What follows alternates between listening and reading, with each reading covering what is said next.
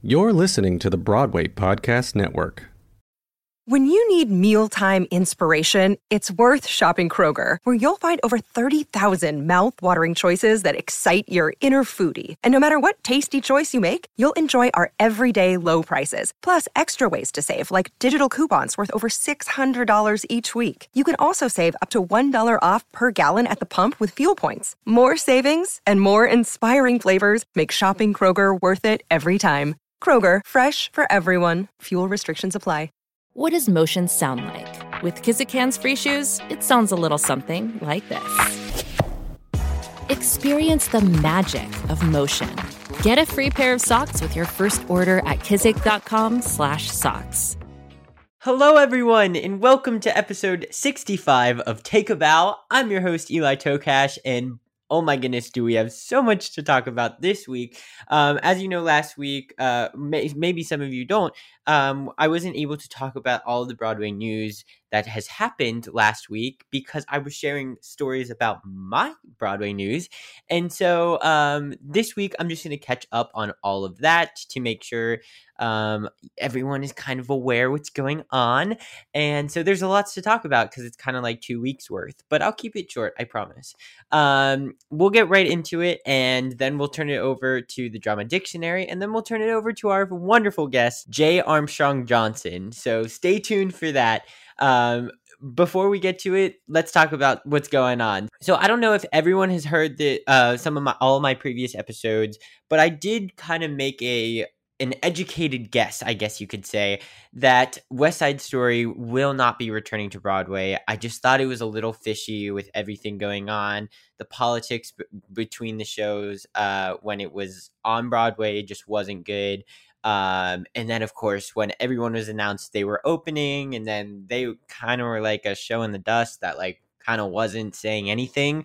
I kind of figured that they weren't going to open, and it had just come out just last week, or maybe this week even, that it will, in fact, not be returning. So it's sad because I kind of enjoyed this version of West Side Story. I did think it was something new. I think it was something modern, and I think it was something relatable. But I just think with like everything going on right now, and of course the West Side Story movie coming out, I just think I think it's just too much. And I believe the producers felt the same, and that there was no reason to reopen it and to continue paying all that money to produce the show.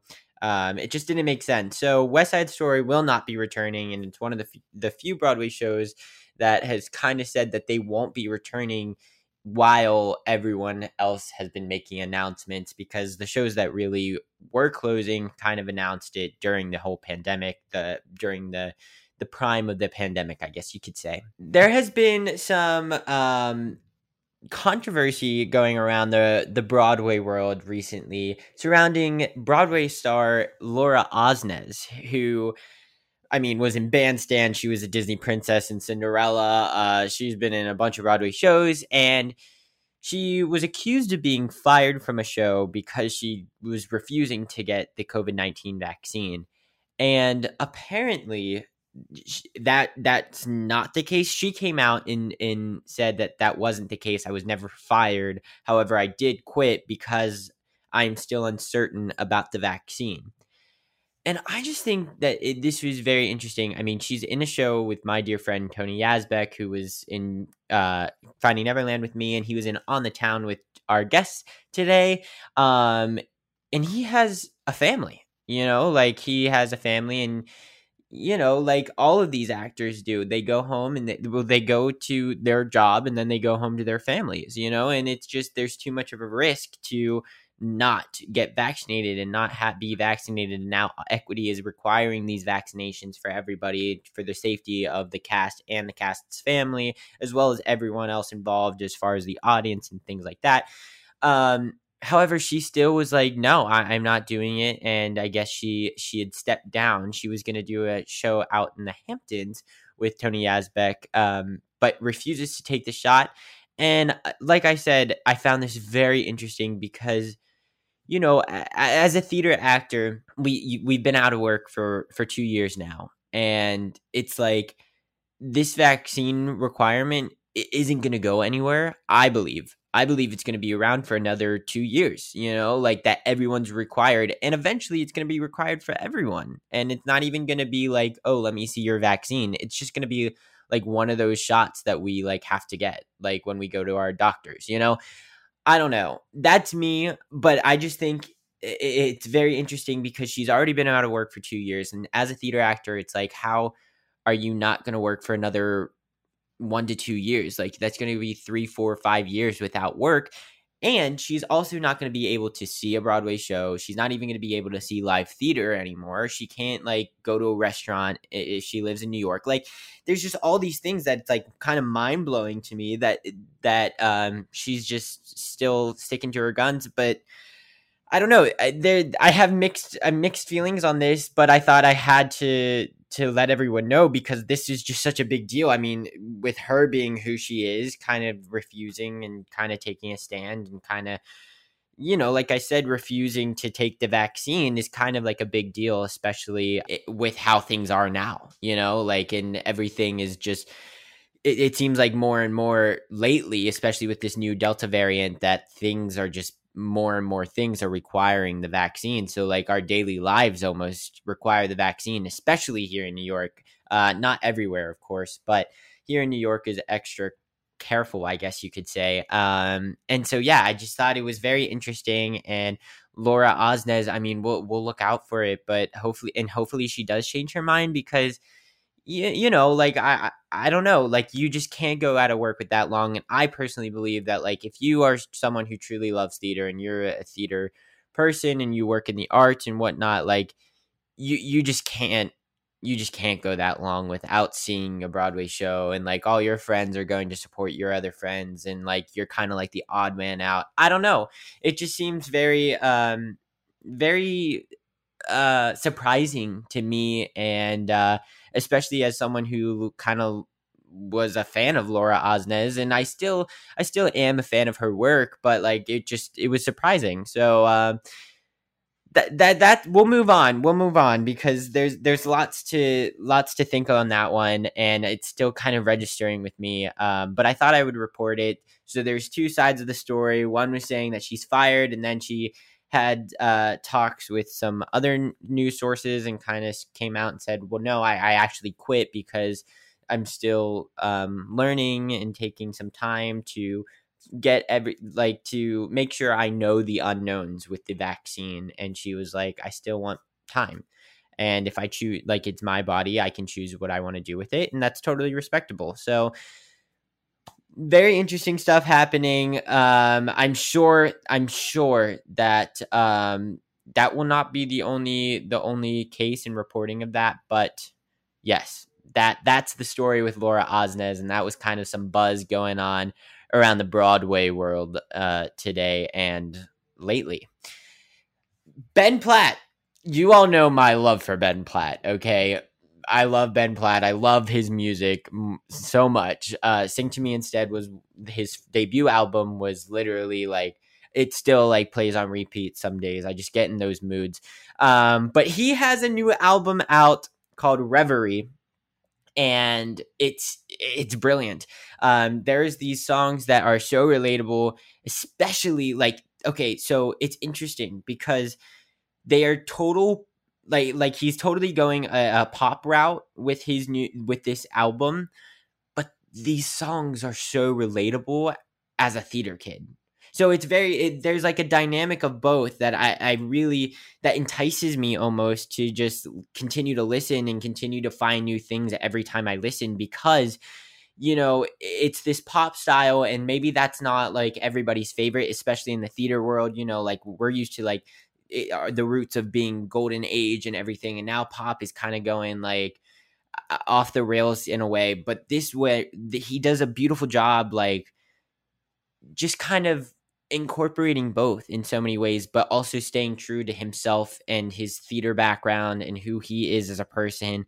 He has these songs called like Childhood Bedroom, Happy to Be Sad, I Want to Love You But I Don't, Dance with You, Dark Times. Like all of these songs are so relatable as someone who is a theater kid, like in a way, all theater kids have to mature really quickly. And that was kind of something that he alluded to in finding who he was really quickly and trying to navigate all of these emotions without, I don't know. It's hard to express. It's hard to explain because he couldn't really like be expressive of himself because of, he was still trying to figure out all these things and it was very new to him and he had to do it so young that he didn't even know what it was, like he just thought it was like, he just knew it wasn't like what everyone else around him was doing. And he talks a lot about it in his concerts and everything. And you can really see that through his storytellings of this album. So I really enjoy it.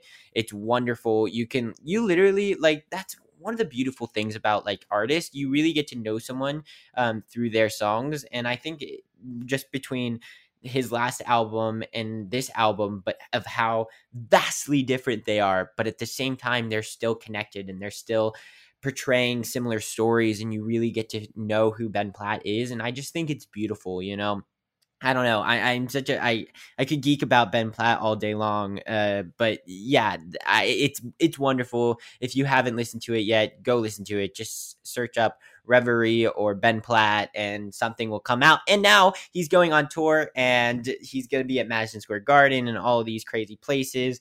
And yeah, he's just going to be doing another tour of this album. And I just can't wait. I am so excited for all of it. I did a new topic. I did see Aretha Franklin, the musical. Oh my God, it wasn't a musical. It was the story of Aretha Franklin. It was like a docu-movie with my friends Nikki Torsha, who created the songs and like the beats and stuff that you hear on these episodes, and my dear friend Alexa Nijak. We went to go see it, and it had all of these Broadway stars in it. It had Audra McDonald, it had Jennifer Hudson, it had Titus Burgess. It had the young Aretha was one of the young Nalas in Lion King. All of these wonderful people were in it, and all of these wonderful theater actors were in it, and in a way you could see it, and it wasn't because their acting was over the top or whatever these people say with theater actors in film when they do film and stuff, but it was just their light.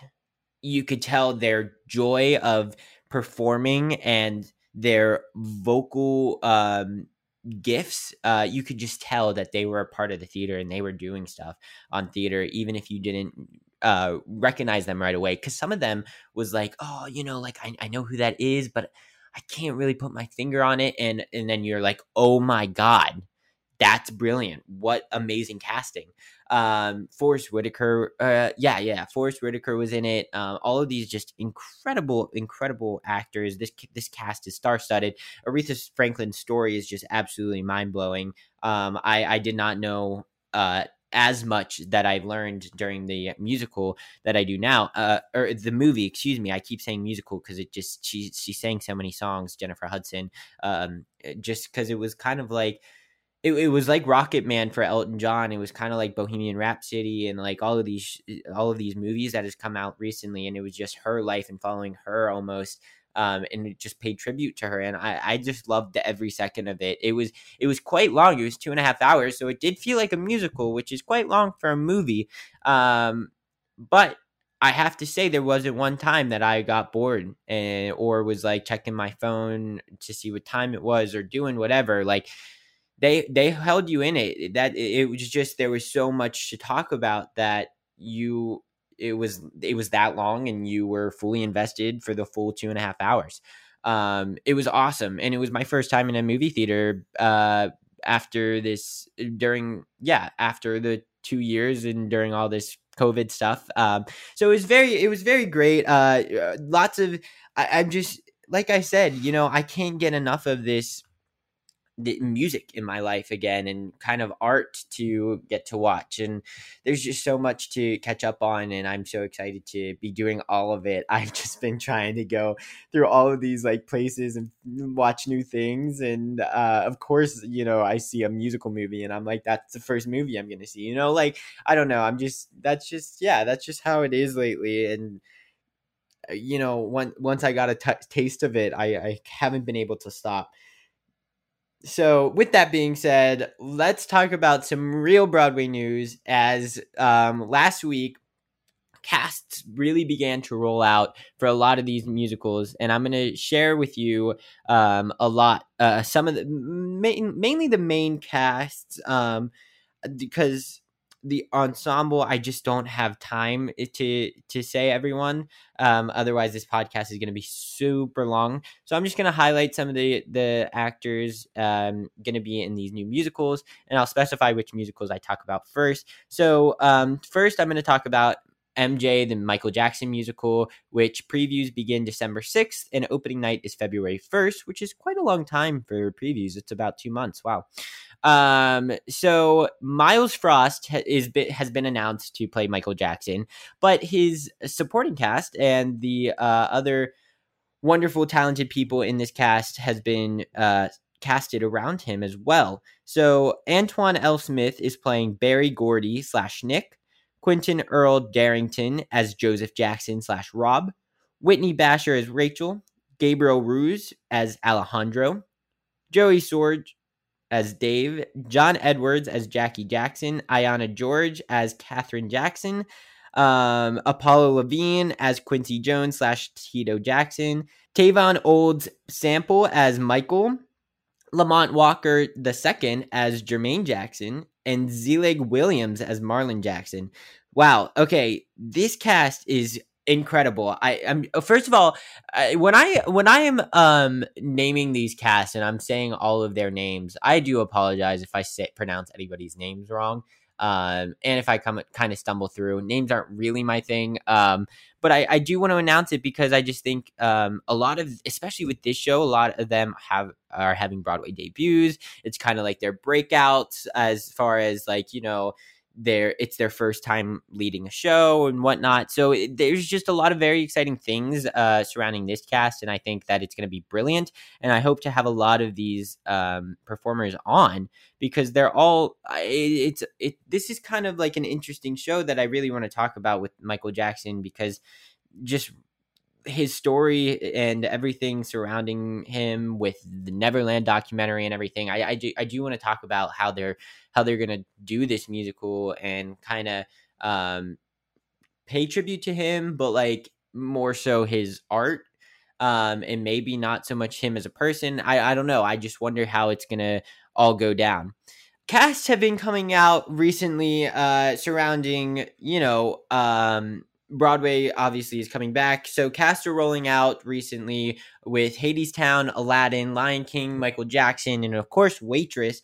So all these casts have been coming out the past like week and a half, and I kind of wanted to share them with you because there's a lot of familiar faces returning to shows, which is very exciting. Michael James Scott is going to be returning to Aladdin as the genie. Don Darrell Rivera is going to be Iago again in Aladdin. Jonathan Freeman will be reprising his role as Jafar. J.C. Montgomery as Sultan. There's a lot of familiar faces in Aladdin, which is very exciting. Same with Hadestown. Reef Carney, Eva Noblezada, Andre DeShields, Amber Gray are going to be returning to Hadestown, as well as Patrick Page, but not until November 2nd. And for the month that Patrick Page is going to be missing, from September 2nd when they open to November 1st, Tom Hewitt, a friend of mine who is in Finding Neverland, will be stepping into his place as Hades for that month, which is very exciting. And a little bit of their cast is going to be changed because some of them are going on tour with the show and in some leading roles, so that's very exciting for them. And let's see, Tina Turner, Daniel J. Watts, Adrian Warren, Don Lewis. They are all returning. A lot of the company is still the same. Jessica Rush, who also has a podcast on the Broadway Podcast Network, is going to be returning. Let's talk about Waitress. Oh my goodness. Oh wait, I think I already talked about this. I already talked about Waitress in last week's episode. So never mind. We don't have to talk about Waitress. But I do want to talk about Waitress at the same time because I was thinking the other day, Waitress has the best opening number for Broadway's return. Like, in a way, like, I wish that everyone, like, they could live stream and everyone can witness just that number for the first time back, you know, because it's literally called Opening Up. So, like, what is better than that? You'll get right into the mood of things when you hear that song. And I just think that that is going to be the longest applause and the longest wait in between a number that Broadway is going to be having to do when all these shows returns. I think that'll be the longest hold. And just because they're talking about opening up, letting the day in, and then we'll say hello, how you been, and it's like looking around, and it's like, oh my god, it's like magical, right? And I don't know, I just hope I get to be there for one of those important shows where it's like, you have such a long hold, you got so many of the original cast back, you got Sarah Bareilles back in it, all of these things. So yeah, that's my tangent of just the Broadway shows opening back up. A little taste of Broadway again. I think it's just going to be magical. I'm so excited for all of it. There's one show right now, and I have to say I'm already feeling the Broadway is back, but there's so much more to come back, and I'm so excited. Like I still like feel like it's so far away, but also it's like kind of like right here. It's really like 2 weeks away if we really think about it, which is just so exciting. And I just get more and more excited every day. So that's my little tangent about casts coming back and Broadway reopening. Enough about that. Let's turn it over to the Drama Dictionary.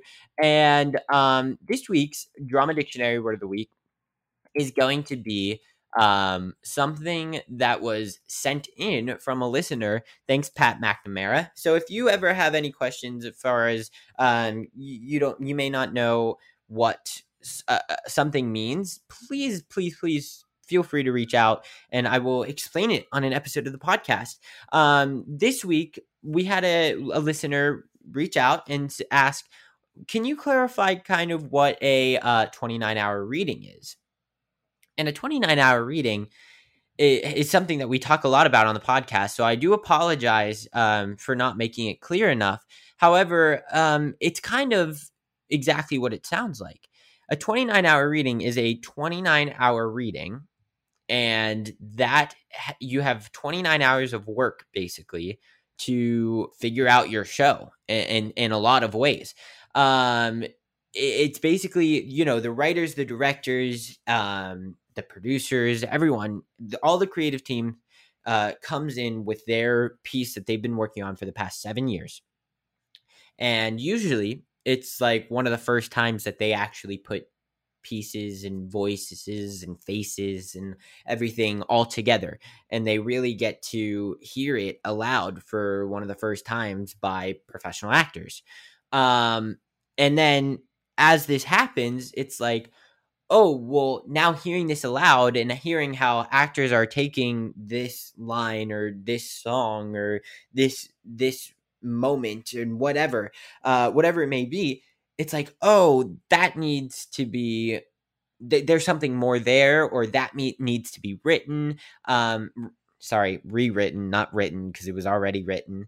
But that needs to be rewritten. That needs to be fixed. That needs to do this. And then it's just kind of perfecting their piece before they make it to a Broadway stage. Because, as you know, these previews usually only last for about 3 weeks. Because, as you know, these previews do not last very long. They are only about 3 weeks to a month is kind of the average, or kind of the expectation, I guess you could say. And those are mostly focused on technique and spacing and blocking issues and lighting and set pieces. It's not so much about the work. So the work needs to be put in place and pretty solid before you even enter the theater. And so that is kind of the goal of the 29-hour reading, just to make sure that, as they continue to rewrite and as they continue to make changes, just to make sure they put it in front of whoever it may be, especially with the cast of kids. It's like, oh, I'm an adult writing this for kids, and I want to see how this is going to be taken from a kid's perspective, and as a kid portraying it. It's a way of them to really, really see what they have on their paper as they have been writing this for the past however many years and however many hours it's been taking them. And it's just a safe space. It's highly confidential of the projects until, of course, after it opens and after it makes it, or if it does make it. the Greatest Showman readings were all 29 hours. And we talk a lot about that and just how, oh, these songs weren't in it. And, oh, these lines were different. And, oh, this person had a bigger role and then something happened and it just couldn't make it work and it didn't make sense or whatever. And it's exactly that. It's just it allows the writers and the producers and the director, it allows everyone in the creative team to really get to know their work and how it's being taken from people who are going to be portraying it, because then that's how it's going to be taken from the audience members and the people that go support this piece of art that they have created. So it like I said, it's just a safe space to kind of figure out what you've got. And it's called 29 hours because you only have 29 hours of work, and they're allowed to, so it doesn't limit them to like, 2 days or 3 days. You can do a 29-hour reading over the course of a month. You could do it over a course of the week. You could do it over a course of like 5 days, like Monday through Friday or Monday through Thursday, because then you want to rest up for or it's like Monday through Friday and then you have Wednesday off because it's a 2-show day, and like all of these things. So there's a lot of things that go into it, but you are agreeing as a actor and as a producer and whatever that you will be in a room for 29 hours, and that's kind of the limit that equity gives you. So yeah, that's this week's Drama Dictionary Word of the Week. I hope that helps. I could elaborate on it more. You know me, I could go on tangents forever, but that's not what I'm going to do, because we're already far enough into the episode where I think we're all wanting to hear from our fabulous guest, J.A. Johnson, or J. Armstrong Johnson, of course, who has so many exciting things coming out, and we talked about all of it. So I'm very excited for you all to listen to this week's episode. We also talk about some of his favorite roles, such as On the Town. We also talk about Phantom of the Opera. We also talk about I Put a Spell on You and his 54 Below concert coming up, and of course his Broadway debut, and so many more exciting things. So this episode is really great. I think you all love it. J. Armstrong Johnson says so many valuable things and so many life lessons. So I can't thank Jay enough for coming on the podcast. And let's turn it over to him, shall we? J. Armstrong Johnson, curtain up.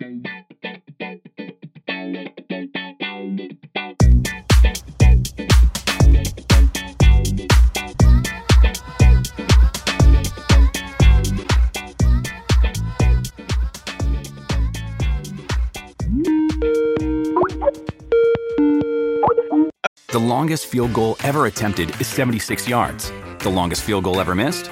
Also 76 yards. Why bring this up? Because knowing your limits matters, both when you're kicking a field goal and when you gamble. Betting more than you're comfortable with is like trying a 70-yard field goal. It probably won't go well. So set a limit when you gamble and stick to it.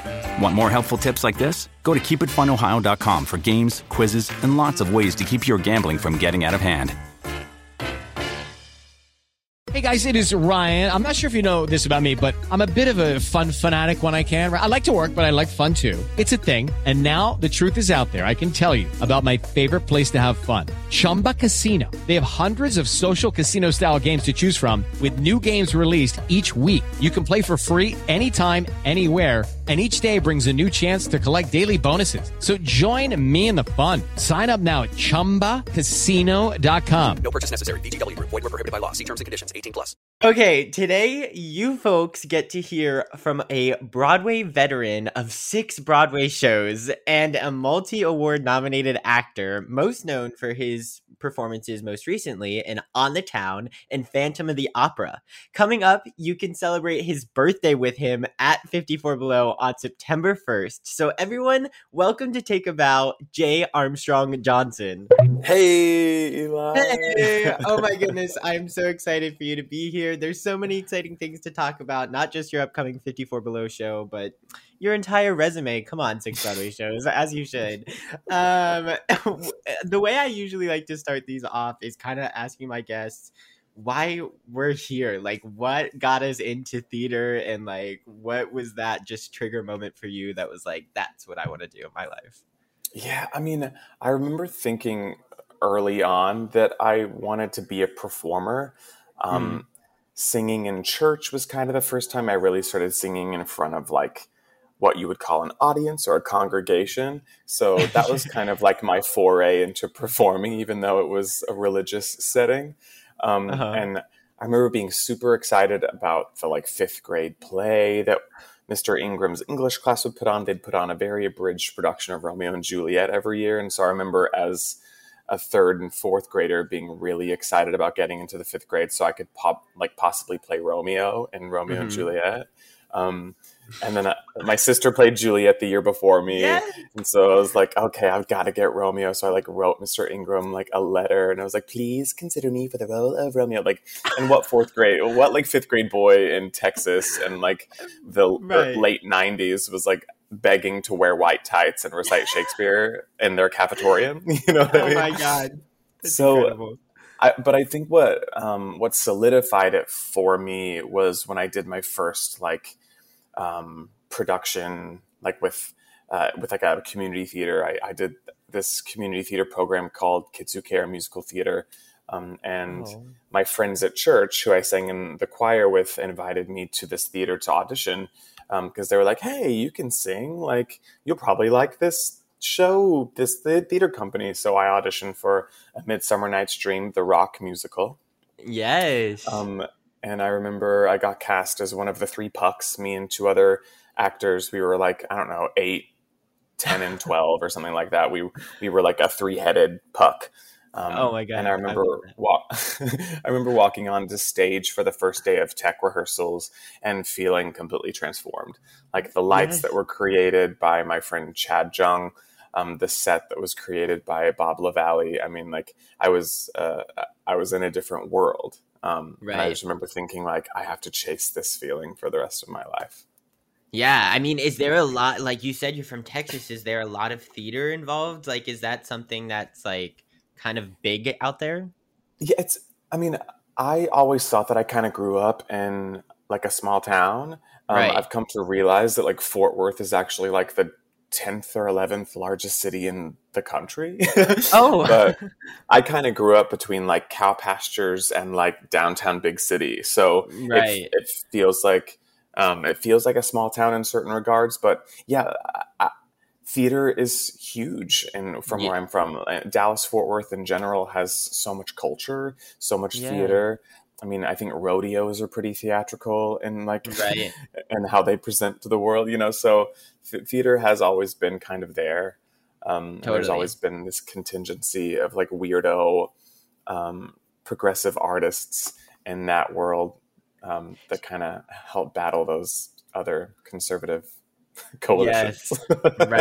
Right. That's okay though. What ignited like your move to New York? Like, what did you come for college? What was it? Yeah, when I knew that like theater was my thing, and that like when I kept getting validation from teachers or from people that were seeing shows to tell me like, oh, you could do this, like you should do this, you should pursue it. I just knew that like New York City is where to go, and that's where Broadway is. And so I kind of made a promise to myself and all my best friends that like did theater, like we were all going to go to NYU together, and we were all going to study musical theater, and like we were going to move to the big city as soon as we graduated high school. And so I just did it. I didn't apply to any other colleges but NYU. And I said that if I didn't get in, that I would just move to New York to try to just make it happen for myself. So I had a really specific vision of where I wanted to go and what I wanted to do. And I was hell bent on making it happen. And so I did get into NYU, which was lovely. That's incredible. But yeah, that was kind of how I made that choice. It was like you manifested it. I mean, like this was it or it's nothing. I love that though. Good for you. That's incredible. And now here you are. I mean, it's worked out, right? I mean, here we are, 6 Broadway shows. Yeah. I love that. So most recently, you were seen on Broadway as Raoul in the historic run of Phantom of the Opera. What did it mean to you to be in I mean, it's the longest running Broadway show in history. Like, what was it like to be in the most historic show on Broadway? I mean, it was truly wild. My friend Mary Michael Patterson had played Christine for a few years, and I remember seeing the show for the first time with her in the lead and just like crying the whole time. And I remember thinking very specifically as I watched that show, like, well, that'll be a show I never do in my lifetime. I never saw myself in those roles in that world. So when the opportunity presented itself, it was way more for me about what it meant to continue this like relationship with Hal Prince. Right. Because I had done Candide at New York City Opera with Hal. And so he became a mentor of mine and kind of folded me into his family. And I would go over to their house and I would have dinners with them and he would give me advice. And, he just became this like grandfather figure to me, which is like, wow. To think about it now, it's like, how the hell did Hal Prince become like one of your mentors? Yeah, that's incredible. So when I got Phantom, it was because of Hal. I had reached out to him because I had found myself unemployed and a little nervous about my career and not sure if I could pay rent. And so he kind of gave me some advice. And also at that time, they were looking for a replacement for Ral. So he said, you might be too young, but I'll see what I can do. I'll make a couple of phone calls. And a day later, I was auditioning for Phantom of the Opera, and I had like 3 different callbacks, and he really advocated for me. And then there I was with my next Broadway show, gosh. And I was able to pay rent, and yes. Al Prince co-signed me, So, it was special in that way because I got to continue that relationship for sure. That's incredible. What a story. That's so cool. It's interesting you going back to saying that like that was a role that you kind of never saw yourself doing in Phantom and everything, because a lot of your roles like they've been like dance heavy shows, like do you kind of like what do you consider your strongest suit? I like to consider my strongest suit just storytelling in general. Because I studied dance so darn hard in high school, and I studied voice so darn hard in college. But I've always had this knack for what it meant to actually tell a story. I remember watching older actors when I was a young kid, being like seeing who I liked and kind of gleaning from them what it means to be a good actor and how to tell a good story. So I don't know. Because I love all 3, singing and dancing and acting, like so much. And it's been my kind of goal throughout my career to never put myself in a box. I never wanted anyone to be able to typecast me or put me in a position where I'm playing the same role over and over and over again. So that was another thing that I like manifested. I want to do this dance show, but then I want to go over here and do this opera, but then I want to come over here and do this like bit comedy role off Broadway. And then I want to go here and do this television show where I play a rocket scientist. Like, you know what I mean? So totally. Every choice I've made along the way, I've wanted to be completely different from all the choices I've made before. And the industry has like gotten on board with it in a weird way. Yeah, I mean, like when you look at your resume, it's like this is probably like one of the most dynamic resumes like anyone has in the industry. It's so like it varies from so many different things. I mean, you literally made it on Broadway, you've made it in television, you've made it like all over the place, and opera as well. Like you were doing opera at what was it? You did some opera at Lincoln Center, not Lincoln Center. There was it was Sweeney Todd. It was technically like a musical theater opera, Right. And I was looking at, like, do you have like an operatic background, or like, is that something you've been interested in? Well, because I studied dance so hard in high school, I was a dance major at my performing arts high school. And then I would go and I would train at my dance studio every night. So dance was like my world in high school. Okay. And it was kind of the way that I kind of got my foot in the door in the industry, because I was a young boy in Texas who could dance. And so that's how I kind of started getting professional roles as a young person in Texas, because there weren't no one was going to, there weren't many boys that could twirl in Texas without having the fear of getting the shit kicked out of them. But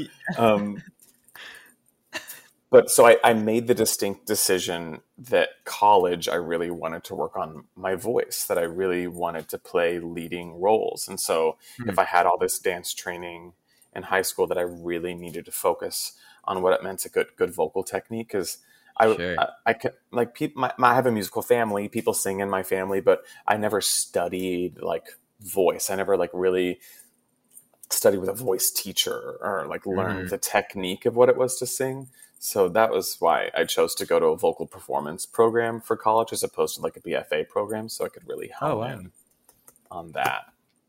Yeah, that's awesome. And so a lot of that. I mean, that was like one of like the things that I kind of found, because like it's interesting when you do study voice like at such a young age, you then like build the muscle memories. I mean, it's just like that's what you do. Like you're learning something and you build these muscle memories, and then your voice changes, and then you have to relearn it all again, and then it takes like even longer to learn it again. You know, like you know, I'm preaching to the choir, but like it's good that like that's like when you like started to like really hone in and focus on that. It was like a good timing. It was a good choice. That's awesome.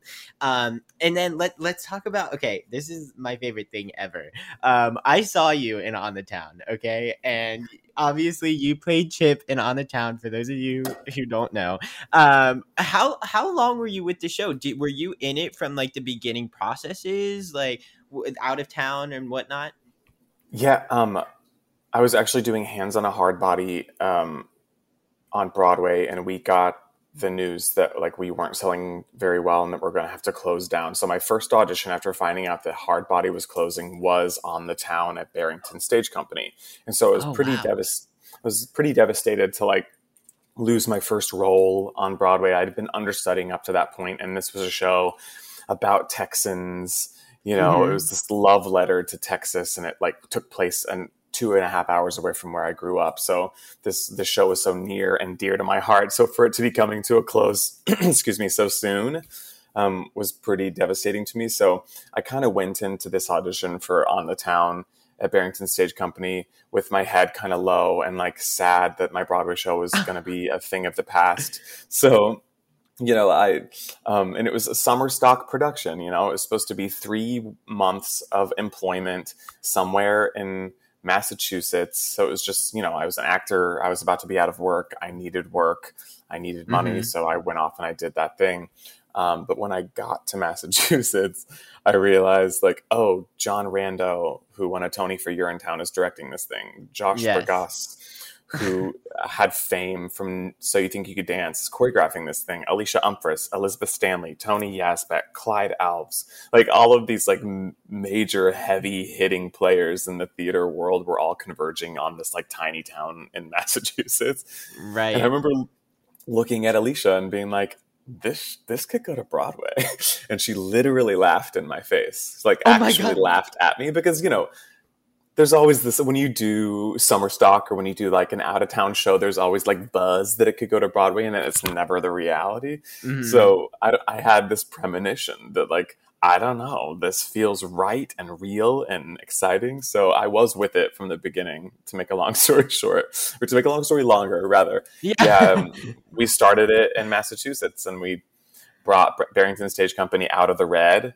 They were, you know, kind of in the red financially, and our show literally brought them out, and everyone from New York started coming to Massachusetts to see this show. And then a year and a half later, after a bunch of workshops and dance labs, we found ourselves on Broadway at the Lyric Theater, and I had my first leading role. It was wild. Oh, I love that. Oh my God. What? That's so cool. I didn't realize that, like, I mean, I guess like the out of town tryout wasn't really like it meant to be an out of town tryout in a way. It really, it wasn't. It was a summer stock gig, you know? Yeah. That's insane to me, because like when you go and see the show and it just like talks about New York, like it's as if it's like destined to be in New York, you know? It's like a show for New Yorkers, and of course it's supposed to be on Broadway. That's insane. I love that so much. How much did like, I mean, was there a lot of changes from the Massachusetts version to then when it came to Broadway? Like was your song always in it? Yeah, my song was always in. I think the major changes from Massachusetts to Broadway were that we cut a lot of the dance sequences for Massachusetts because our rehearsal process just wasn't that long to kind of do these extended ballet sequences. So we cut down those a bit. So those were re-implemented for Broadway. And then we actually brought on a script doctor. So we got some permission from, I guess it was the Bernstein estate. And maybe who have to like actually go in and massage the script a bit and update it a little bit and add some like more jokes that were relevant, a bit more, relevant, contemporary. Because a lot of those jokes that were written back in the 40s, they kind of go over all of everyone's heads because they were so niche. So those were the major changes: is the re-implementation of the ballet sequences and then a little bit of script doctoring. That was it.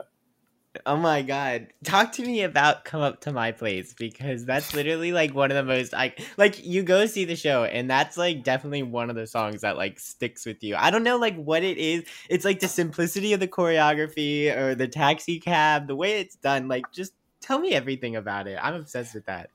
Well, that was fully John Rando's genius. He had this vision of this one little bench. And when we did it at Barrington Stage Company, it was literally like the back seat of like a van that like they put on still. Like that was what we like rehearsed on. So it really, the choreography, all of the beats, all of the moments, like they're really John Rando's. It was his idea to have that lever that I like was laying down on that made me look like I was flying off the side of the cab. I mean, it really was, it was his baby, that moment. So I love physical comedy. I've always done physical comedy. I'm a dancer. So I loved that I could put my own spin on it, but it really was John Rando that just had this vision, this idea of how it could be executed. Oh my God, that's insane. The way that you guys were able to, like, it was all like comedic timing, honestly. Like you guys, you could tell, like you said, like, every beat was mastered. Like you had everything, and like kudos to both of you, but also to John Rando. I mean, he's brilliant. I mean, he's genius. He did A Christmas Story. He directed me in A Christmas Story. Oh, right. Yes. Oh my! And of course, Tony Yazbek was in Finding Neverland with me, and so like it's like full circle moment. I appreciate On the Town for all the right reasons, and now of course you. So wait, okay, I want to talk to you about Newsies, okay? Because like I look at you, right?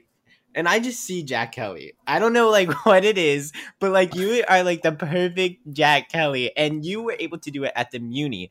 Talk to me about like that experience and what that like role is. I mean, I've loved the Newsies movie since I was a kid, and so when I heard it was coming to Broadway, I was like, oh God, I really want this. I really want this. So I think when they did their very last reading production, like workshop of the show before it went to Paper Mill, I played Jack Kelly in that reading. I'm pretty sure it was because Jeremy Jordan was off shooting some movie or some television show, so I was probably just a placeholder, but I did that final workshop before Paper Mill. So I got excited about the prospect of playing it on Broadway back then. Yes. And then when it was going to Broadway after Paper Mill, Jeremy was doing Bonnie and Clyde on Broadway, and so it's like, oh good, Jeremy's in Bonnie and Clyde.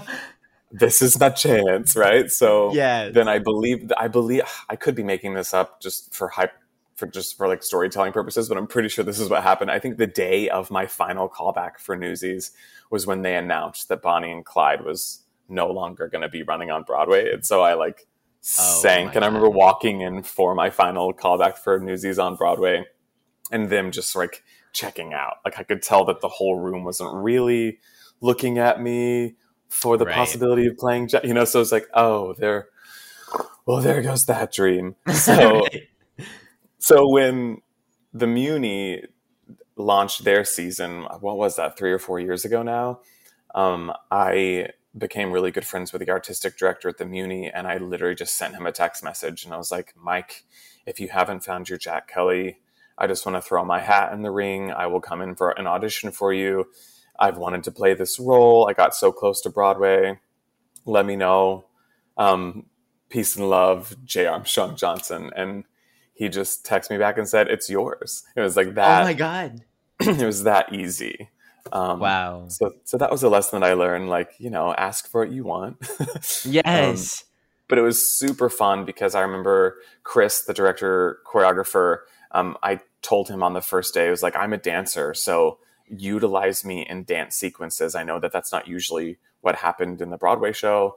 Jack would exit stage right before all the major dance sequences, but I was like, I'm not as good as a Ryan Steele or as a Chris Rice or as a Clay Thompson, Right. I was like, but I know that I could do some sequences, so please utilize me in that way. And he did. So I was probably the first Jack Kelly to actually be able to do some of the major dance sequences and lead the Newsies in that regard. But Oh my God. I love that dang show so much. Oh my God, it's so freaking good. It's just one of the most iconic shows. Oh my God. But it's also not the most normal show, especially with that role of Jack Kelly and the fact that you were implemented in all of the dance sequences and everything. It's got to be vocally, physically, emotionally, mentally, it's got to be so demanding on you. Did you notice yourself preparing for that show differently than the other shows that you've been in? Yeah, I remember working out a lot. I would actually go to the gym every morning before rehearsals to really get my stamina up. And Santa Fe is probably one of the harder songs that I've ever had to do on stage. The coolest thing about the Muni is that it's hot as balls outside. And so you just to get from your dressing room to the stage is your warm up, so you're already sweating, Right. And then you're doing the big fight scene right before Santa Fe. So my breath and my blood were flowing and going. Yeah. So and the adrenaline was up there and I had to climb a bunch of ladders. I mean, that set was huge. I don't know, because I had done the reading of it 6 years prior to that. I still had the words in my body. Mm-hmm. I still had the dialect in my body. So it was kind of just revisiting an old friend and doing it in 98-degree weather. Oh, I love that. Wait. Speaking of revisiting an old friend, you did a chorus line on tour, and then you did it on encores. So, but you played two different roles. Which I think is very, very cool. Talk to me about that experience, because you went from Mark to Robbie, right? Yeah, Mark to Bobby. Bobby. Oh my God, what am I doing? Yes. No, you're good. But yeah, I got my equity card doing a chorus line at the theater company that I grew up with back home in Texas. So that was the first time that I did it, and I played Mark. And so I got my equity card at age 18. And so then when I moved to New York to go to school at NYU, a chorus line was happening on Broadway. So I was skipping classes on a regular basis to go to open calls for a chorus line. It was it was kind of my intention to drop out of school once I got here. That's why I just wanted to get to New York so I could go on Broadway auditions, right? So for a year and a half, I was auditioning for a chorus line Broadway replacements, and I never got cast because my friend Paul McGill, who was playing Mark on Broadway, didn't want to leave his role, which I totally get. So when the first national tour came around, I auditioned for that, and then finally they cast me my junior year of college, and I dropped out of school and never looked back. So yes. and that was 10 years prior to the one at City Center. So when Bjorkly and our late, great Bob Avian asked me to do the City Center's production, it had literally been a decade since I'd done a chorus line. So for them to come and ask me to play Bobby, which was one of the older people on the line, as opposed to when I played Mark, who's one of the younger people on the line, it was just a really cool way to revisit an old friend and see old friends. I mean, it was Bob and Bjork that put it up on tour, and then they were putting it up at City Center, and I got to see Robin Herder again, and Denis Lambert, and Anthony Wayne. There were these friends that I met on tour that also converged on the City Center production. So it was dreamy, and it was also really nice to only do it for a week. Yes, right. That's right. That's a hard show. Oh my God, I can't imagine. But so another cool thing about that was just it was an anniversary kind of celebration, right, for Chorus Line. So not only are you like performing at City Center, which is like historic in itself, it was also like celebrating their anniversary. Like, I don't know, like, did you feel like an added pressure, like an added like, oh my God, this is like amazing? Like, was there anything like heightened, I guess, for this compared to the tour? Yeah, I don't know. I mean, I was 10 years older, and so there was a bit more of like some like wisdom about what it means to be a performer and how to prepare for a show that I didn't have when I was 20 years old.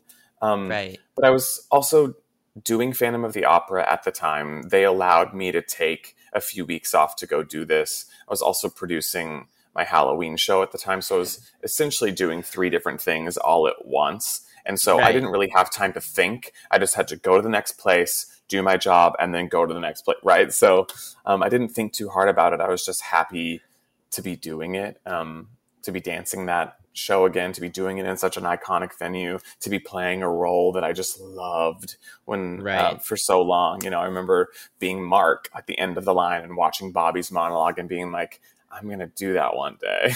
And yes. Then, you know, manifestation, man, manifest. I love that. Literally, like, this is so funny how many full circle moments that you've had. Like, of it's just wild. being, yeah, like, it's just like right time, right place, right time. That's amazing. You don't have to be shy. Your Halloween show that like kind of was just like brushed over. You like created and starred in a show that called I Put a Spell on You, and it benefited Broadway Cares Equity Fights AIDS, which raised so much money. Talk to me about this. You don't have to be shy. That's not what this is about. I mean, Hocus Pocus is my favorite movie of all time. I'm not going to pretend like it's not. I am a queer little boy, and Halloween is my favorite time of year. And so I remember as a kid being like, I will be Winifred for Halloween one year, but I can't half-ass it. So when I got my television show, I had like some money in the bank, and like I was like, well, what am I going to do with this money?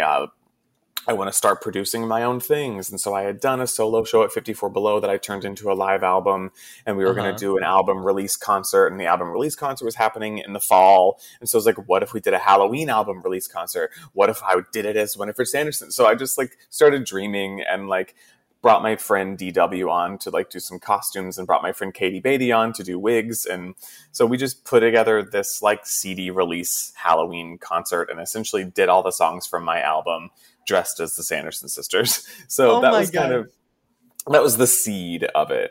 And then when I realized that we had the costumes and we had the wigs, and I was like, well, we should just keep doing this. We should just make this an annual event. And so that's when I started dreaming, like, I hope we can maybe make this a bigger event at like a larger venue, and like maybe make it a benefit for Broadway Cares. Because around that time I started doing Broadway Backwards, and I started doing Broadway Bears. And so I was doing a lot of events with Broadway Cares, and falling in love with their mission and with their whole business, their whole organization rather.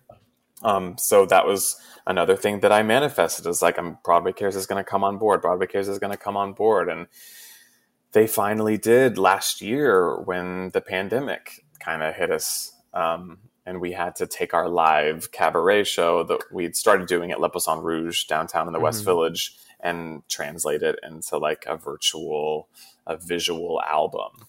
But yeah, it's been a wild ride, and we're already starting to figure out what the hell we're going to do this year. Oh my God. It is Ryan here, and I have a question for you. What do you do when you win? Like, are you a fist pumper, a woohooer, a hand clapper, a high fiver? I kind of like the high five, but if you want to hone in on those winning moves, check out Chumba Casino. At ChumbaCasino.com, choose from hundreds of social casino style games for your chance to redeem serious cash prizes. There are new game releases weekly, plus free daily bonuses. So don't wait. Start having the most fun ever at ChumbaCasino.com. No purchase necessary. VGW Group. Void where prohibited by law. See terms and conditions. 18+. With Lucky Land Slots, you can get lucky just about anywhere. Dearly beloved, we are gathered here today to... Has anyone seen the bride and groom? Sorry, we're here. We were getting lucky in the limo and we lost track of time. No, Lucky Land Casino, with cash prizes that add up quicker than a guest registry. In that case, I pronounce you lucky. Play for free at LuckyLandSlots.com. Daily bonuses are waiting. No purchase necessary. Void where prohibited by law. 18+. Terms and conditions apply. See website for details. I'm so excited for it because, okay, so many questions here. So I guess I'll start off with, like, I mean, you talked about just it was going from a live concert and then to a virtual concert. Like, what were some of the obstacles that you kind of had to face with the whole COVID protocols? I mean, obviously you made it virtual, but like, how did it work? Yeah, I mean, when I saw things starting to go virtual during the pandemic, at first I was like, oh, well, Halloween's not happening this year, whatever, it's fine. And then like I sat on it for a second, and then I realized that phase 4 of New York reopening was allowing television and film production again. And so I just kept seeing these things, and it kept pointing me in that direction. And I remember thinking one night, like, oh my God, what are you about to do? But we did it. And I mean, everyone on the producing team had to go to COVID compliance officer training. Like we got PPE donated. We really like followed protocol on set. Everyone was wearing N95s. And everyone that was asked to do the project, you know, they had been sitting on their butts for 6 months, not doing anything, regardless of whether they were an actor or whether they were a director of photography or whether they were a costume designer, or, you know, everyone was like, okay, Broadway cares. Yeah, let's go. And 150 some odd artists came on board to help pull this thing off. And everyone showed up with their A game. And what was once just kind of like this like idea that I had was truly coming to fruition in this like beautiful way. And I was just allowing artists to come in and work. I was just like, hey, you want to do this thing? And I'd give them a suggestion, and then they would take my suggestion and make something even better like out of it. Yes. I don't know. It was wild the way it all came together. And it was, I don't know, it's some of the hardest work I've ever done, some of the longest hours I've ever worked, but also some of the most rewarding for sure. Well, do you know if it's going to be like virtual or live this year? Like, we're still teetering. We have a location scout happening today, actually, like right after I get off this interview. I'm going to look at a location with Katie Rosen and Danny Marin, my associate producers.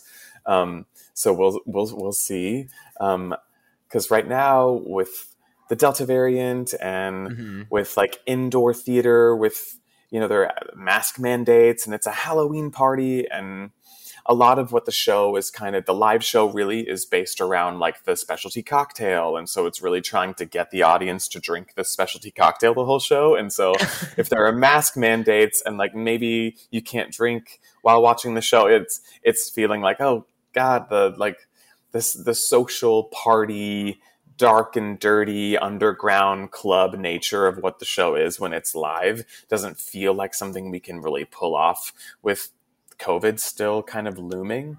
Right. It's we're, you know, the fall is kind of like flu season, and like scientists are expecting like kind of a big wave of COVID to happen in the fall. So I don't want to be working toward a live show and then have it shut down, or maybe trying to get an outdoor venue, but having it rained out. Like I'm so at odds with myself as a producer right now. Like, I don't know what decision to make. Right. But we're also kind of behind where we were last year in terms of what it means to do a virtual event. So it's, do we rehash what we did last year? Do we shoot a couple of new music videos and kind of edit them in? Like, so pray for me is what I'm saying. Because there's so many unknowns right now. Right. I mean, just you talking about this kind of was like, oh my God. Like, I was getting a little anxiety there. Oh my gosh. I can't believe, like, I don't know. Like, I guess you just don't think about it until you're in that situation. It, like, from an outsider's perspective, it's like, oh, that's easy, you know, like, but it's easier said than done. It's insane.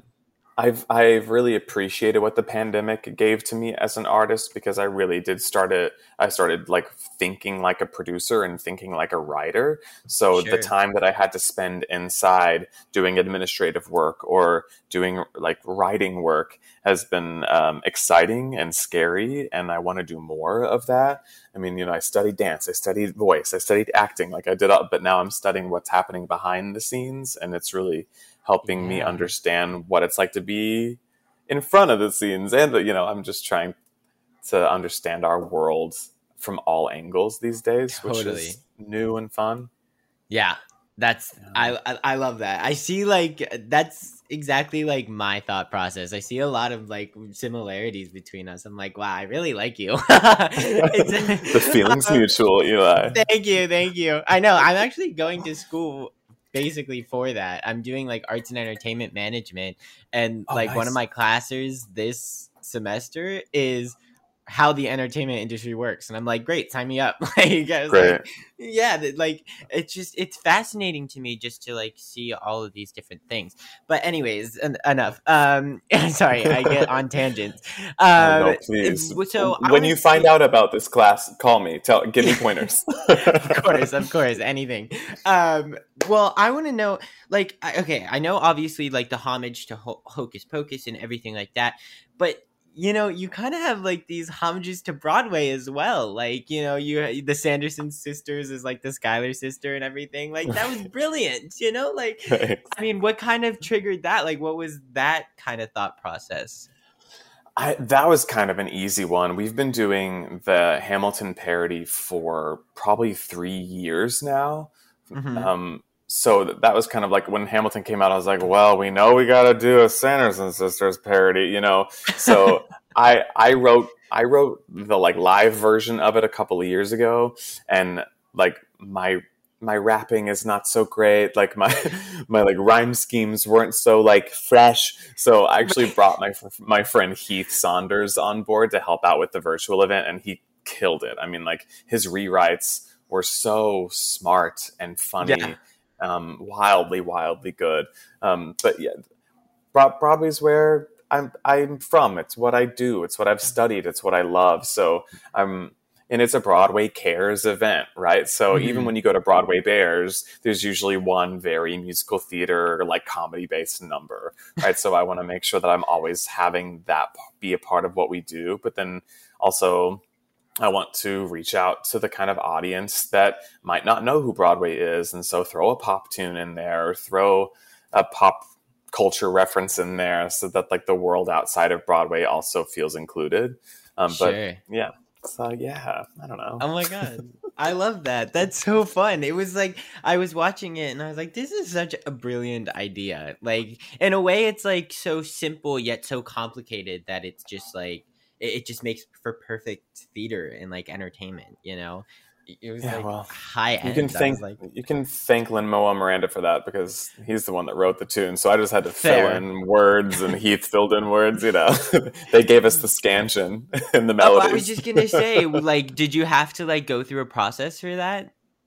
Yeah, I actually had a writer's room for the virtual event last year. So it was me and like 5 or 6 other humans that would meet every single Friday for about an hour to 2 hours to really talk about, okay, what is this virtual event? What is the through line? Who are our villains? What songs are we utilizing for each villain? So we started at the beginning of June, and then wrote the show all the way up into September.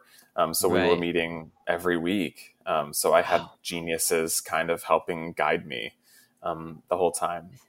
And then did you have to get like the rights for like, say, like to do the Schuyler sisters like music?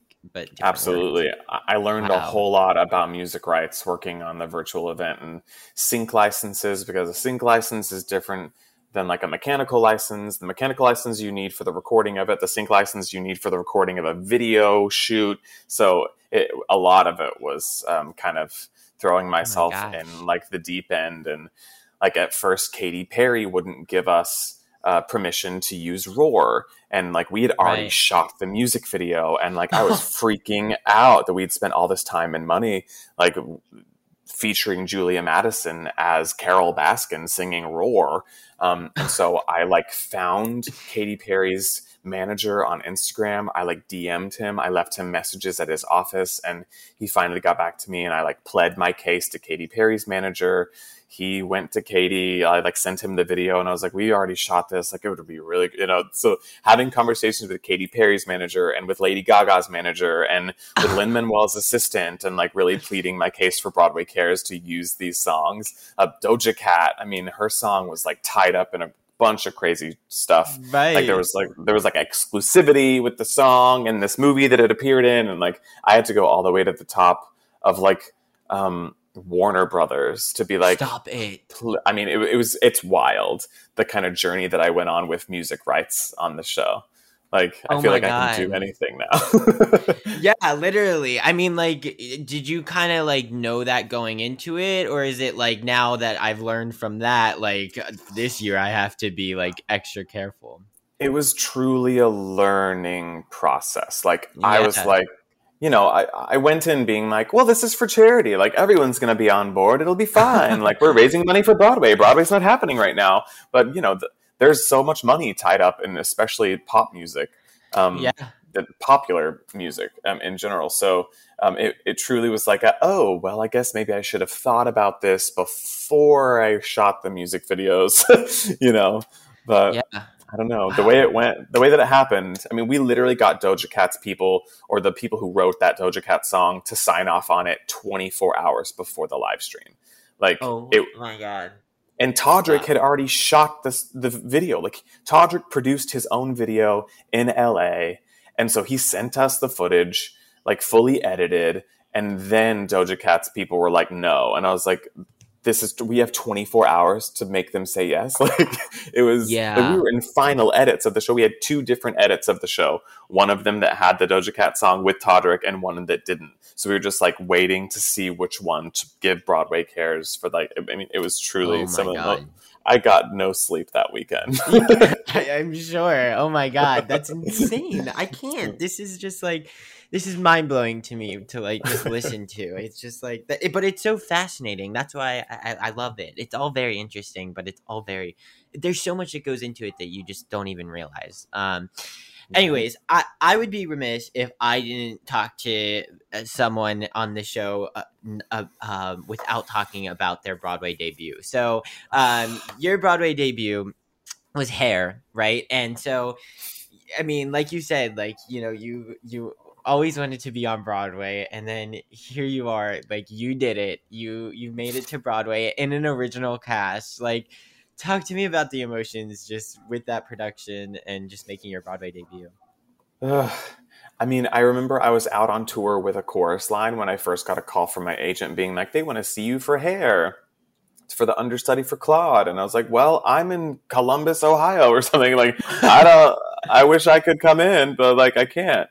So after I left the tour, I came back to the city, and they still hadn't found who they were looking for. So I lucked out that they hadn't found that person. So when I auditioned, here's how it happened. I walked in and I looked a lot like Jonathan Groff, who'd played it at the Delacorte in Central Park. I often got stopped on the street by people. That is a huge compliment.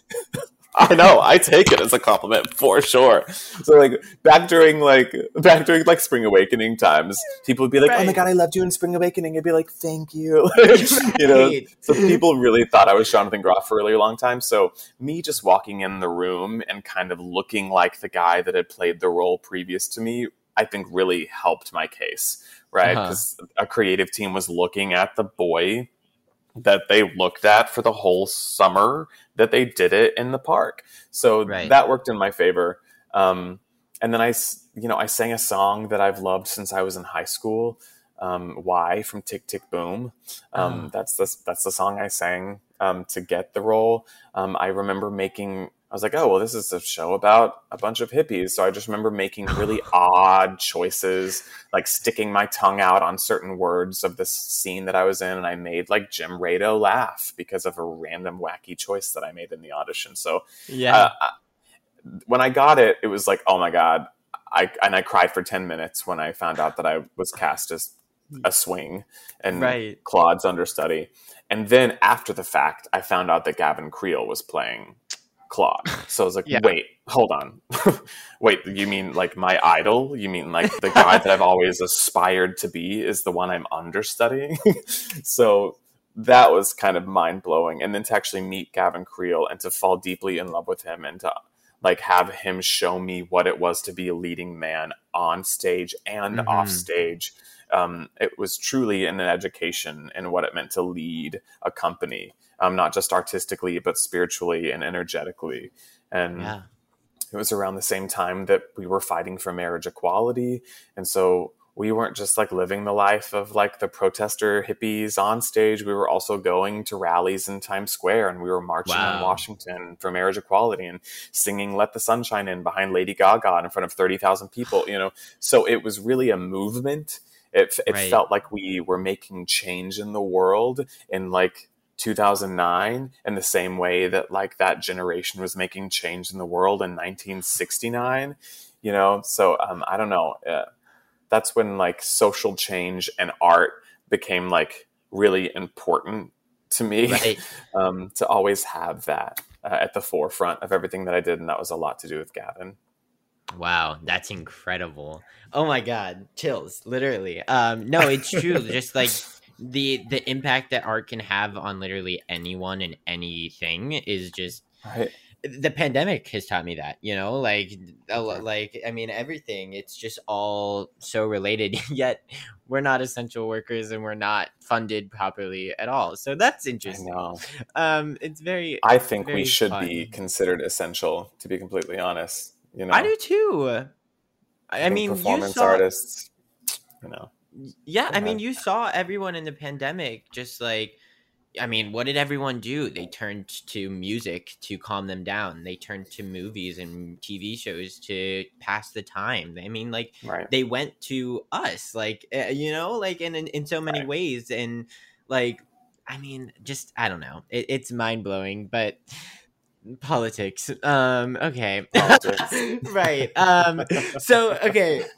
Before I let you go, we have to talk about your 54 Below show because I am so excited for it. You're paying homage to your hometown in Texas. It's your birthday. How excited are you? Is this like your first time like performing live since the pandemic?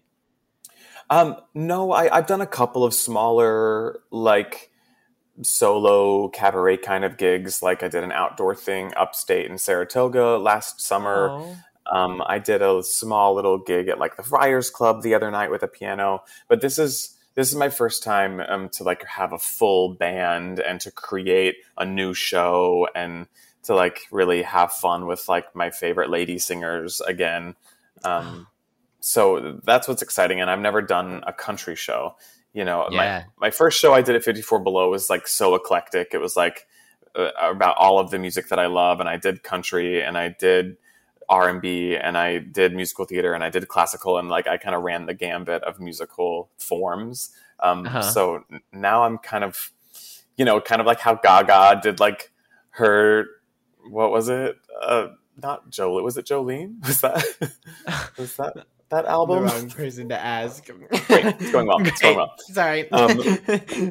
Great reference, Jay. But I don't know. Now I want to kind of like start focusing in on all of these genres that have meant so much to me, so I can do like a deep dive and a deep study into what it means to like do a country show. So I'm just excited. I mean, I thought if I wanted anything for my birthday, what would it be? And it would be to get on stage again and sing with my favorite people and have a live band behind me and share that experience with an audience. So when 54 Below reached out to me and said, these are some dates we have open, would you like to do a show? I saw my birthday on there and I was like, yeah, I want to do a show on my birthday. So that's kind of how that all came together. Oh my God, that's so cool. I didn't know if you did that on purpose or if that was kind of like all 54 Below was kind of offering. Yeah, it was kind of serendipitous in that way, you know. I mean, I think they gave me like a list of like 20 some odd dates, and I literally saw my birthday. So I was like, you know, this country show that I've had in my head for so long, that's what I should do. Let's go back to my roots. Let's go back home to 54 Below, and let's invite all my two favorite lady singers, Amanda Williams-Ware and Allison Robinson, who are also my Sanderson sisters every year in the Halloween show. So yeah, I'm really, really excited about it. And those that can't actually make it to Feinstein's 54 Below on September 1st can actually tune into the live stream because it will be live streamed, which is very, very cool. I was so excited that 54 Below added me to that part of what they're doing. So, you know, if you're tuning into this and you live somewhere outside of the tri-state area, like, tune into the live stream. I think it's only going to be like $15 to tune in on the night of. So yeah, totally. If you cannot make it, check out the live stream. But honestly, like, it's so different in person, you know, like I've been watching some of the 54 Below live streams, and then I went to Antonio Cipriano's show at 54 Below, and I was just like, oh my God, it's so much better live. You know, like it is also just like the feeling of just like being in a room with live music again. It's just like something that we haven't experienced. So it's like life changing. So if you can go to 54 Below on September 1st, I highly recommend. And maybe you can meet Jay and like so many other people and all of these wonderful, so many people will be there. I mean, you're incredible. You're a star. September 1st, at what time? 9:30, I think, is showtime. So it's a kind of a late show. It's a Wednesday night, but come on out. It's going to be a rockin' good time. Yeah, so check it out at 54 Below, or you can watch it at the comfort of your bed or couch or chair, whatever you choose to watch it on the live stream. But Jay, thank you so much for joining me and just talking to me about everything that you have going on. It's so exciting. I never asked, do you have like a date for Hocus Pocus as well? Yeah, we're still working on that. Okay. So we don't have a date set quite yet. If we do the live show, it'll be a certain date. If we do another virtual event, it'll be a certain date. So stay tuned, because that'll all be coming to fruition in the next couple weeks. Amazing. Well, I'll make sure to keep everyone updated and keep plugging it. But this is so exciting. Everyone go check out 54 Below. Stay tuned for Hocus Pocus. Oh my God, I put a spell on you. It's just so similar. And all of the amazing things. And drop your Instagram handle so you can follow, so everyone can follow you along. Yeah, you can follow me on Instagram at J_A_Johnson, just to make your life really difficult. I'm trying to find my Instagram handle. Amazing. I love it. Well, thank you so much again. It was so great to talk to you again. I know we talked briefly this earlier this week. But yeah, it was great to see you. And thank you for doing this. Yeah. Oh, thank you. You're very good at this. You should keep doing this. This was a really fun interview. Thank you. Oh my God, I'm so glad you had fun. Take a bow, Jay Armstrong Johnson. I cannot thank him enough for coming on this week's episode. I was so happy when we were able to figure this out, because this has kind of been in the works for a little bit. And then his 54 Below show was coming out, and I've wanted him on forever. And his 54 Below concert was coming out, which is gonna be on his birthday. So if you don't go celebrate with him, I just feel sorry for you, because you should. And it's going to be amazing. And he's uber talented, and you're going to have an amazing night. And I will be there and celebrating his birthday with him. And it's going to be live streamed. So even if you can't be there, like, it's okay, because you can still be there. And that's probably how I'm going to actually be able to do it on the live stream. So I hope to see you all on the live stream. And of course, please watch out for I Put a Spell on You, because I don't know if you're a real fan of the Broadway community, no offense to anyone who has not heard of it, but if you're a real fan of the Broadway community, you probably have heard of this, because it's been such a huge deal over the past 2-3 years. It's gotten just so big. And I Put a Spell on You is going to be unforgettable yet again this year. And I will continue to keep you all updated if that's going to be on a virtual scale, if that's going to be on a live theater, or if it's going to be both, like his 54 Below show, where it's going to be both in person and live stream for people who can't make it. But it's all to benefit Broadway Cares Equity Fights AIDS, which is all that really matters, because he's spending his own money. He's taking his own time away, just you guys heard him, everything that he has to do with the rights to songs and the locations and costumes and all of these things that he has to do to produce and star and write it. And it's just mind boggling. And this is all he's not benefiting from any of this as far as getting paid or doing whatever. This is all going to a wonderful organization that has helped so many in the Broadway community. So if you can, please check out I Put a Spell on You, and please, by doing that, you will be supporting Broadway Cares Equity Fights AIDS, and hopefully you can donate if you are able to. And yeah, it's a wonderful thing. And all the things he had to say about On the Town, and just kind of how he created it, and in talking about Newsies, how it was kind of just always a dream of his to do that role. And then, of course, the first reading, and how it was kind of like he felt like a filler for, Jeremy Jordan. Just that conversation. There was so many conversations that I just loved it. I just loved the flow of it. I just loved what he brought today, and what he was so willing to share with everyone. He was just so raw and so real, and I think it made for a great episode. And I've been in that spot before, and I'm glad that I'm not the only one. It still stinks, obviously, and we still think about it, but it wasn't meant to be, and there's something bigger and better out there. And then he was able to do On the Town, and then he was able to do it again. He was able to do it at the Muni, and he was able to kind of make history in it at the same time, because it wasn't that traditional Jack Kelly role that Jeremy Jordan was able to play, because J. Armstrong Johnson just has a range of talents that are also strengths of his, and he was able to do a few extra things and kind of highlight the character more. And I just think it was all very interesting just to hear all about it. So with that being said, thank you, Jay, for coming on and sharing so much. You brought so much insight, and you brought so much rawness that we were able to truly have a conversation that was open. And I think it opened a lot of people's eyes to just how the industry works, but also like what happens and kind of how we deal with things as actors. It's kind of been a theme the past 2 episodes, with calling out, and then this with dealing like, oh, this is kind of like my role. Like Trevor, The Greatest Showman, like those things happen, like those were kind of like our roles that we had helped create. And then all of a sudden we're not going to be able to do them for other reasons, like that some that we can't control, and some that like, it's like, well, how do we, well, actually all of them that we can't control, because at the end of the day, it's not our decision. And of course they obviously still loved them because they brought him back to do it at the Muni. So like, there's just so many, this industry is so bizarre, and there's so much to talk about this industry.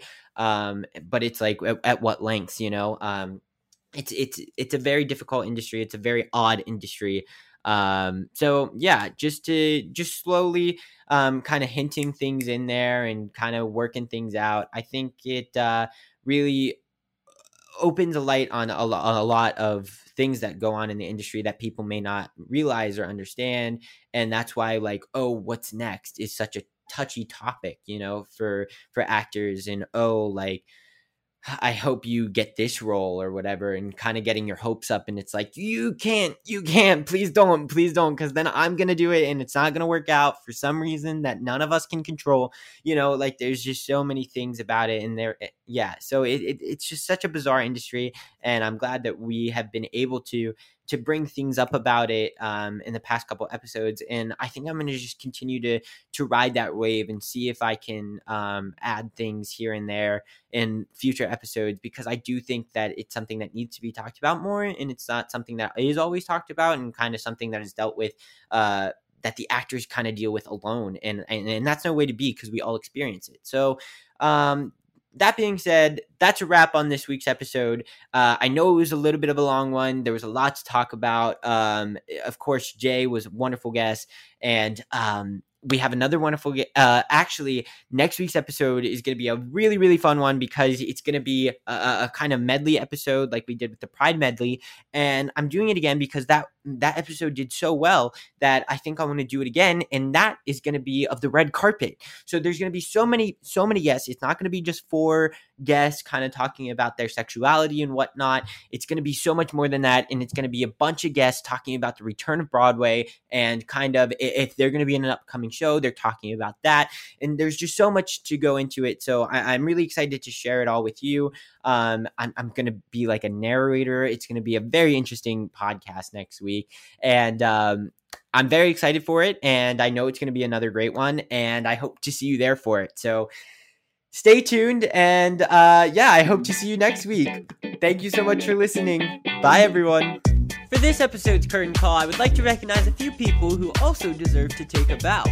This podcast would not be possible without the help from Dory Berenstein, Brittany Bigelow, Katie Rosen, Alan Seals, and the team at the Broadway Podcast Network. Next in line to take a bow is Kessie Tokash, who edits the audio and all the visuals for this podcast. A special thanks to patrons Brian Thompson, Pat McNamara, the listeners at PCC, as well as all of the other patrons for their continued support. If you're interested in becoming a patron, go to patreon.com/TAB. And if you enjoyed this week's episode, don't forget to subscribe on the platform that you're currently listening to this on. Also, feel free to give us a follow on Instagram at Take a Bow Podcast. Take a Bow's logo is designed by Giselle Bustos, and the music is by Nikki Torsha and Cormac Collinon. Bye everyone, hope to see you next week. Hey, it's Leslie Odom Jr. here on the Broadway Podcast Network to tell you about the Rise Theater Directory, a program of Maestro Music. Rise is a national online resource designed to connect and empower backstage and administrative and creative theater professionals from underrepresented backgrounds. If you work or aspire to work in the theater community, this can help you find your next project. And if you hire theater professionals, search the Rise Theater Directory to find your next team. Create your profile now and get more information by visiting risetheater.org. That's theater with an RERISETHEATRE.org, because only together we rise. Judy was boring. Hello. Then Judy discovered ChumbaCasino.com. It's my little escape. Now Judy's the life of the party. Oh, baby, mama's bringing home the bacon. Whoa, take it easy, Judy. The Chumba life is for everybody. So go to ChumbaCasino.com and play over 100 casino-style games. Join today and play for free for your chance to redeem some serious prizes. ChumbaCasino.com. No purchase necessary. Void where prohibited by law. 18+ terms and conditions apply. See website for details.